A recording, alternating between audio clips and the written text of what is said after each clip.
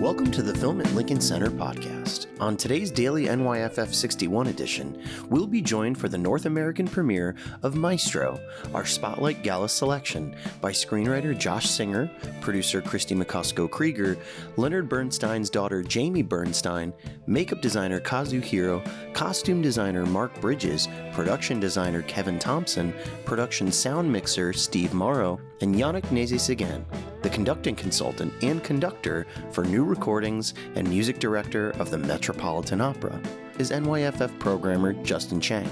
In his directorial follow-up to A Star is Born, Bradley Cooper dramatizes the public and private lives of legendary musician Leonard Bernstein with sensitivity, visual ingenuity, and symphonic splendor. Coasting on the boundless energy of its subject's runaway genius, Maestro transports the viewer back to a vividly recreated post-war New York, when Bernstein, portrayed by Cooper, began his stratospheric rise to international fame as both a conductor and composer, and also when he first met Felicia, the actress whom he would marry and spend his life with. Maestro is a tender, often intensely emotional film about the different faces one wears when living in the public eye, depicting the complicated yet devoted decades-spanning relationship between Leonard and Felicia. Fueled by Cooper and Mulligan's perfectly matched duet of towering performances, Matthew Libatique's balletic cinematography, and of course, Bernstein's thrilling music, Maestro is a tour de force for its director. A Netflix release presented at NYFF in Dolby Vision and Dolby Atmos. To learn more and get tickets for this year's New York Film Festival, visit filmlink.org. Enjoy this conversation about Maestro, which opens in theaters November 22nd and premieres on Netflix December 20th. Before I begin, I just want to acknowledge how pleased we are that Josh could be with us with the writer's strike over and up on stage. And I want to acknowledge how odd I know it must be to be speaking about the film with Bradley Cooper and Carey Mulligan, among others, not present, but I know their amazing contributions will be discussed by all of you and your own as well. So thank you all for being here. I want to start at the beginning. I know this has been a long gestating project with a lot of moving pieces, and I'm going to try to piece this puzzle together as best I can. Please bear with me, and I apologize if I go out of order, but I'll start with you, Josh. I know that you came on board to write this film 9 years ago, I believe. So what brought you into this, and can you talk about your collaboration with co-writing with Bradley? Yeah, so first of all, I want to take just a second and thank David Goodman and Chris Kaiser and the WGA negotiating committee that I think bravely led us over the last 5 months into, a necessary and great agreement that, will protect writers for a long time.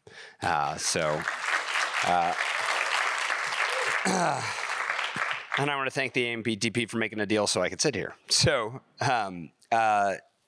So 9 years ago, Fred Berner and Amy Durning, who were the original producers on the project, approached me to tell the story about, Leonard Bernstein, and Marty Scorsese at that point was attached to direct.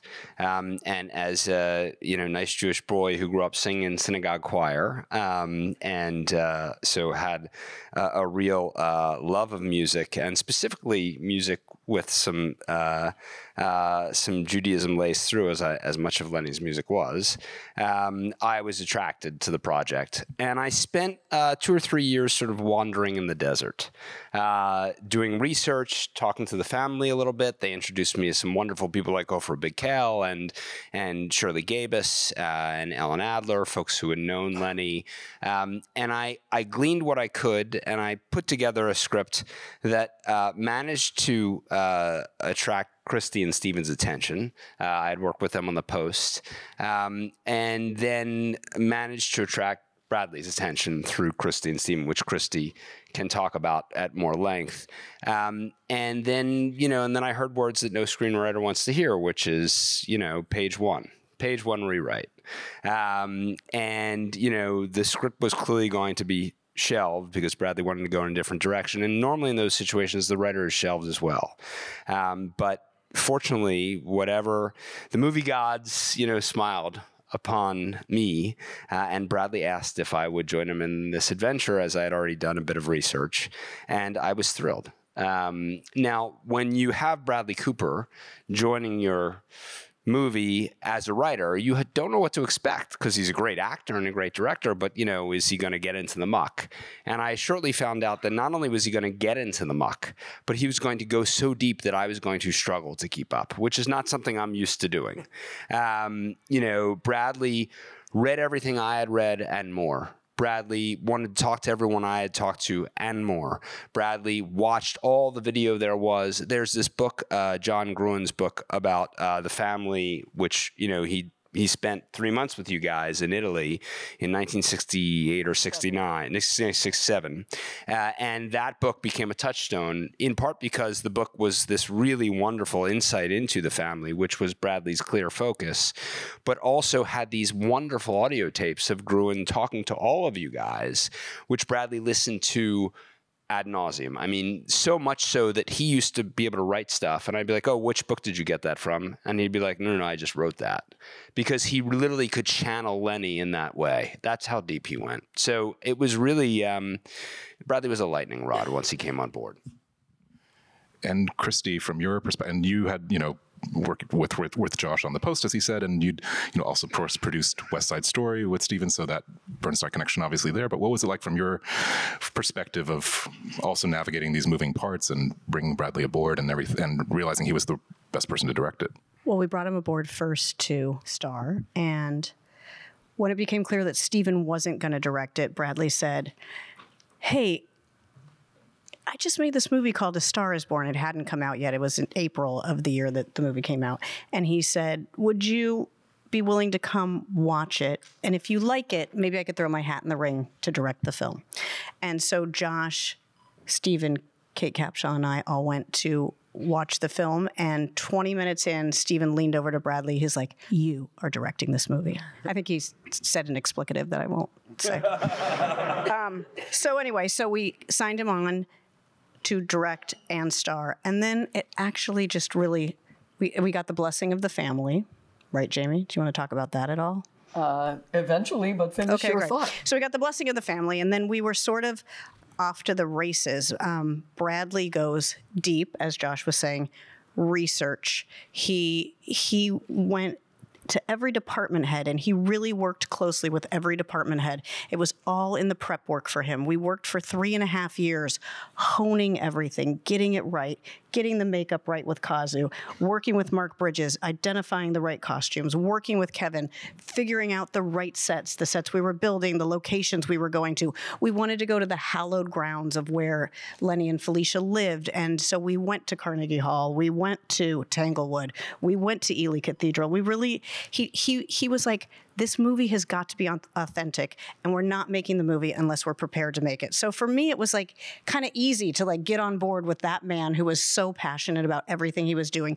He showed me what he was doing. We did screen tests, we did film tests on hair and makeup, and we really like went to great lengths to prep the film. So when we got there, it's kind of easy. Jamie, I will come to you next. I know that there has been no shortage of interest in making a Bernstein movie over the years. What was it about the script and this creative team that allowed you and your family to realize that, trust them not only with your father's story, but also, as we can see, this is equally your mother's story as well? Right. Well, that, I will tell you, was Bradley's own idea. And the original notion of this project, when it was first thought up 15 years ago, was that it would be more of a conventional biopic kind of film. And then when Bradley suggested that his approach would be different, that he preferred to make it an exploration of Lenny and Felicia, like more of a portrait of a marriage, my brother and sister and I were so impressed and pleased with that idea and that angle, that lens through which to tell the story, that we, from the very beginning of Bradley's arrival on the project, we felt like we were in really good and unusually good hands. Well, it shows very much in the final results. So, and I'll just keep going right down. Kazu, I know that of all the artists on stage, I know everyone must have spent their time with Bradley, but I imagine you spent maybe the most with him, just the hours of application and everything. But can you talk about that? And I wonder if you could talk especially about just the process of aging him. I mean, the movie starts with him, toward the end of his life, and then talk about just all the decisions that you made in going into that. Oh, the decision. Okay. Especially like old stage or? Yes, yeah, particularly, yeah. So, actually, for me, Lenny was the oldest stage when I saw him on TV and when I was young. And I was really inspired by him. And I loved his look because such an iconic person and with a passion for the music and a love for the music. And it shows through. And so that time, like 35 years ago, I really thought I want to work on a film about him. And finally came true. And so I love his look. So at first, the first test makeup we did with Bradley was middle stage, like middle age and older stage. And so because that's kind of the hardest and middle stage is the most appeared in film. So it was important part too. And so the old age is very difficult because when people get older, what happened is not by adding on the surface, it's more like a kind of shrink from inside. And that's age what happens. So prosthetic, only thing we can do is adding on the surface. So we have to figure out what would be the best way to convincingly make Bradley look like Lenny and at the same time getting him older. So that was a point. And we went through lots of tests, and the first one was just an internal test I call at my workshop. Then we went to a Disney concert hall and actually conducting, and we tried 5 different stages on 2 days. It was kind of a crazy schedule. I told Bradley we don't do that usually, because it's one look a day is enough.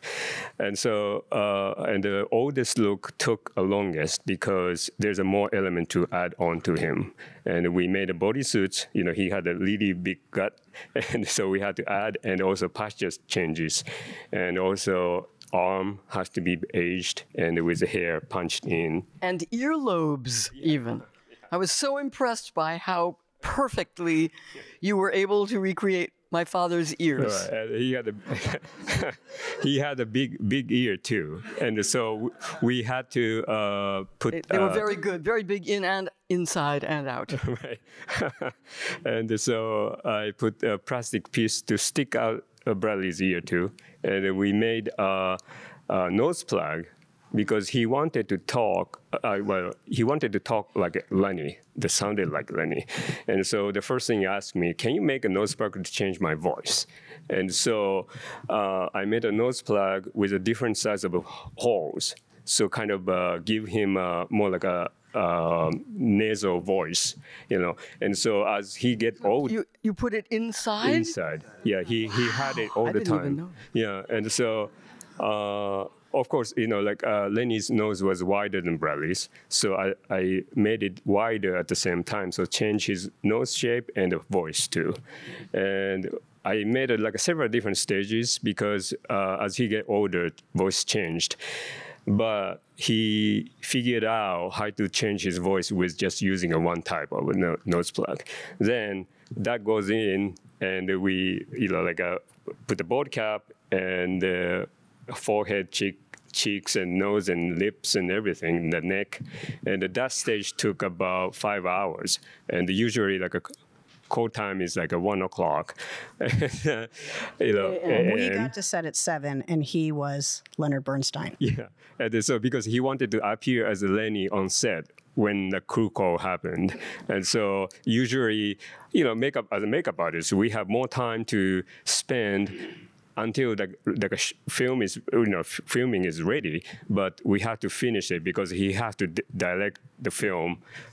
So yeah, that was it. It's 1 a.m. and then 6 hours, and then correct. Sorry, Right. exactly. That's correct. Yeah, Mark, very long. Mark, your costumes in Maestro are remarkable in also capturing this progression over many decades, but also because you having two characters who were very, very beautiful, very stylish people at all these different eras. I mean, what were some of the challenges and the pleasures of dressing Lenny and Felicia throughout the course of the story? We're always trying to tell a story. We had to do 40-year passage of time, the ups and downs of their lives, the different social circles that they ran in. So figuring that out, we had a lot of visual references with a well-documented life, but there's where the imagination comes, or you find an amazing piece that you could go off of for each period. And I worked very closely with Bradley. Bradley was tireless in coming to fittings.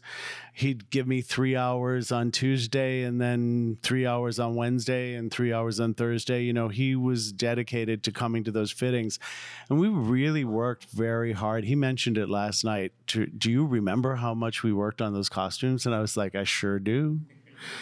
And he was tireless in that respect. And Carey was a real joy because her acting process is such, I'm kind of giving an outside shell to their inner life. And so it was incredibly exciting to work with an actress like Carey and figure these things out. And also when I do research, I'll look at, there's a great biography about Leonard and of course Jamie's book, famous Father Girl.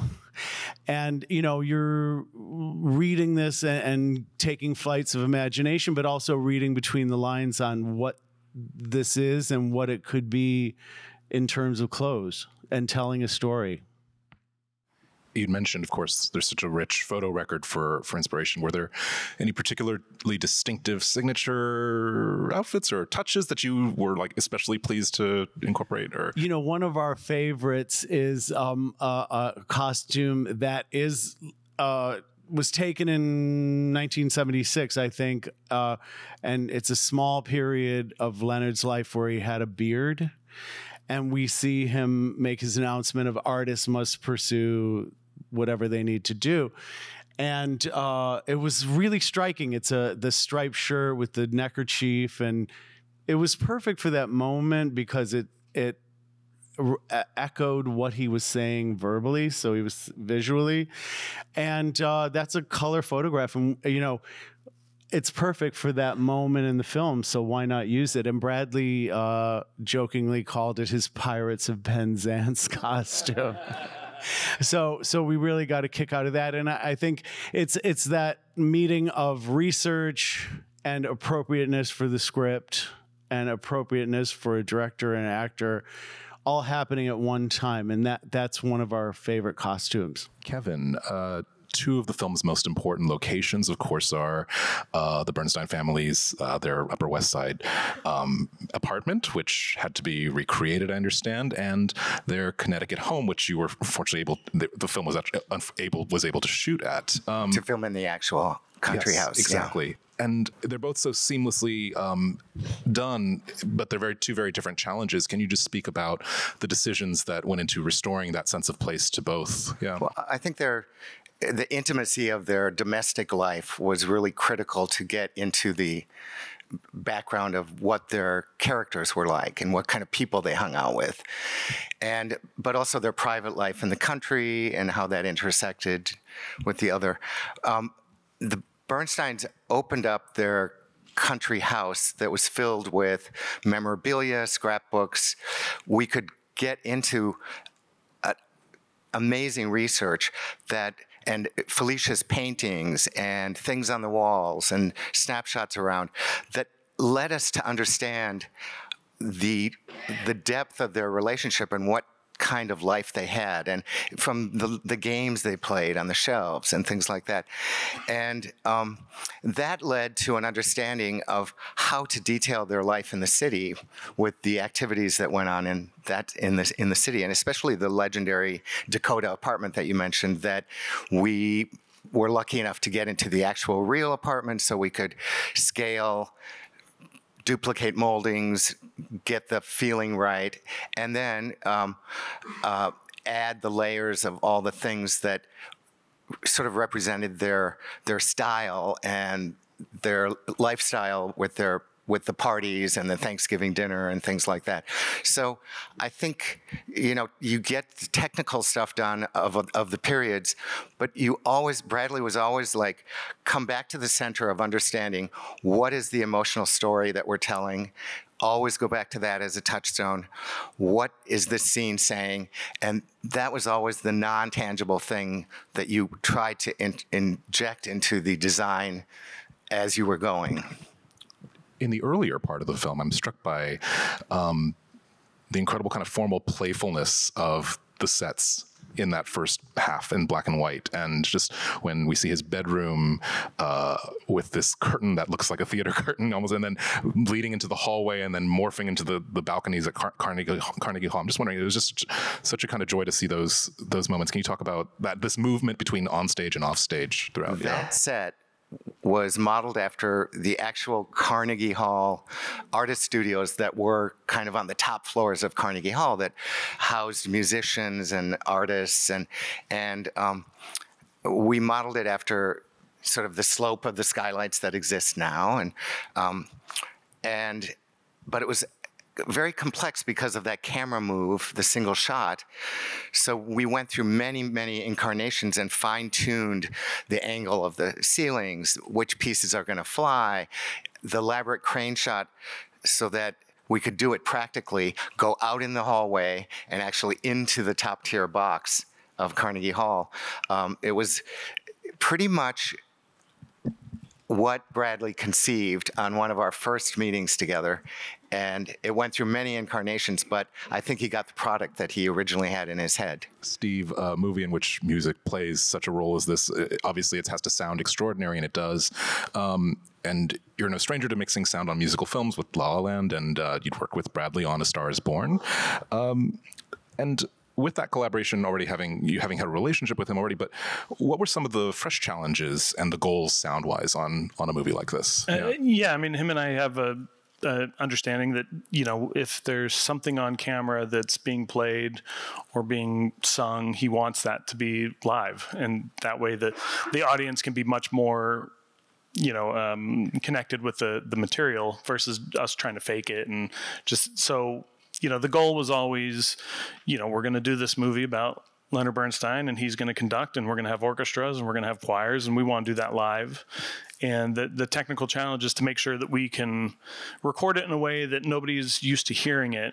We're all used to hearing, classical music on the radio or, even in movies, but the way that you can get the audience in the middle of an orchestra to feel the feeling that he must have felt, or that the players must have felt to be in the middle of an orchestra. That was always the goal, to just be as authentic and as immersive as possible. And so that was a lot of discussion for years on what was going to be live, what wasn't. And it turned out pretty much anything that's on camera being played is live. So yeah, I mean, a little bit of sleep lost on that, but we were able to figure it out. Yeah.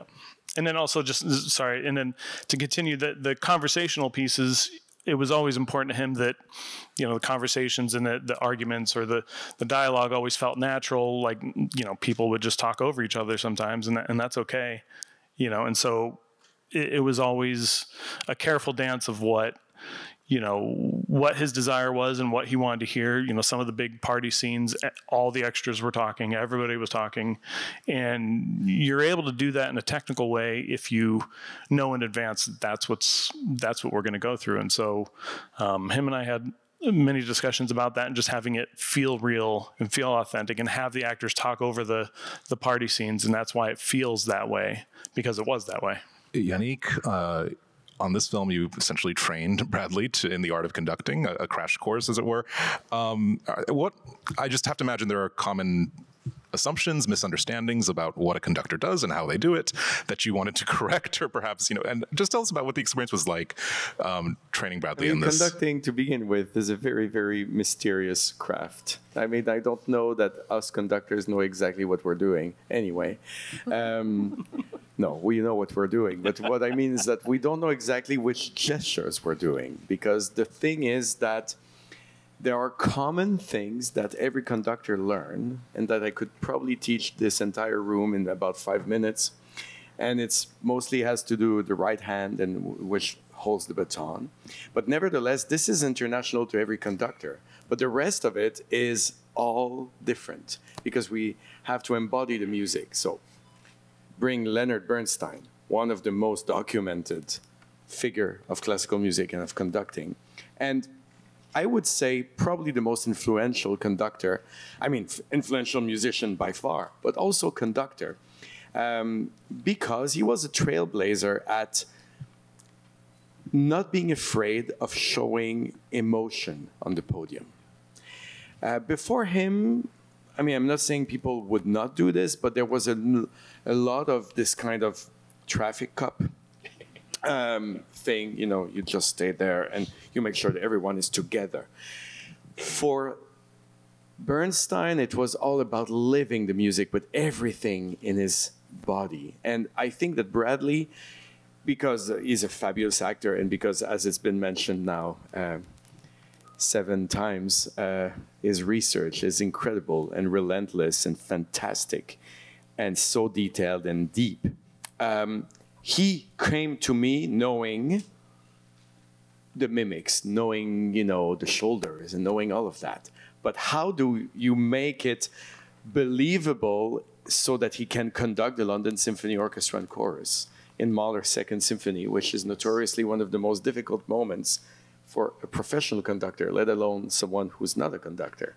So my goal was to actually we didn't start from scratch saying, let's have a course in how conducting goes. It was more to take where he was and then give him some technical assurance whilst leaving him free to be Leonard Bernstein as an actor, which is an emotional abandon, if I were to describe it.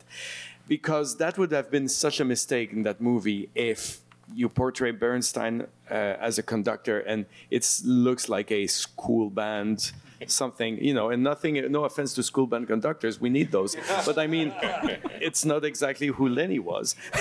So we found ways for being in preparation and also on locations to let him be free to express while still really be able to do 1, 2, 3, 4 at the right place. Because it does indeed drive us crazy, classical musicians, when we see a conductor that's like 1, 2, 1, 2. No, it's the other way around, buddy. So, that was important. That's very basic what I just said, but that's... There was a lot of time where you were telling the crew that they were doing it wrong because we would all be conducting along. Like, that's wrong, buddy. Well, and speaking of, I have to ask really quickly about young conductors. I love the scene at the end where he is teaching his student, and it's basically you teaching Bradley, teaching as Bernstein teaching this younger conducting student, and who has to be good but a little bit off. Can you talk about just putting that scene together? Well, I'm glad you bring this up because also as conducting consultant, my work was especially with Bradley, and it was with Bradley in every scene. But of course, I did have to coach also this fabulous actor, Jordan Dobson, who was playing William, who's actually an actor, also not a conductor. And then you get to have this, like you just said, and I'm glad you said, it has to be believable that this person is talented, but not quite. So there were some ways to do that. And not to reveal too many secrets, but actually that scene was the first we shot together. Mm-hmm. The very, very first day for me on set, but was it even it was the first day for all first of us, day of all, right? So that was that at Tanglewood. It exists in a slightly different form. It is documented, that scene in Beethoven 8th Symphony, coming from Schleswig-Holstein in Germany, which was another place where Lenny taught a lot of young musicians. And that was already, he captured by then all of, and this is after the longest with Kazu also, the 5 hours because it was at its oldest. So we had to talk about all the aspects at once, the teaching of how effortlessly at that moment Lenny could take and just show this like upbeat that he wanted the young conductor to do. But like an older conductor seasoned, they don't have to do a lot and everybody understands. And then you get the other young conductor who's tripping over the music stand, because when we're young, we want to do it all at once. I still want to do this, even though I'm not that young. But yeah, that was a fascinating thing. And I'm so glad that this scene is there, because Lenny, the teacher, is also maybe one of the things that makes, to this day, Leonard Bernstein such an important figure in music. Thank you for that. I think now, at this time, we have time for a few questions from our press audience. I will, yes, John, here with you. I have a question for Mark Bridges about the costumes for Felicia. They are so nuanced and beautiful, and at the same time, they're often the first signifiers of the decade we are in. Could you talk a little bit about that? You said they're tied to the decade that... They're signifying the decade, absolutely. The first thing that we... It was very important to me to keep the audience in tune with the passage of time. And when we're telling the story, we need to understand that they meet in the 40s and they are still in loved and connected during the 50s when he runs backstage and he needs his touchstone during a break in conducting. And then when we go to the 70s, I think you're understanding that the developments are happening in the relationship, as well as fashion's changing, and the people are changing within themselves as well. So hopefully you see a color palette change, you see a hem length change, and that helps the story move along and connects the audience with that passage of time.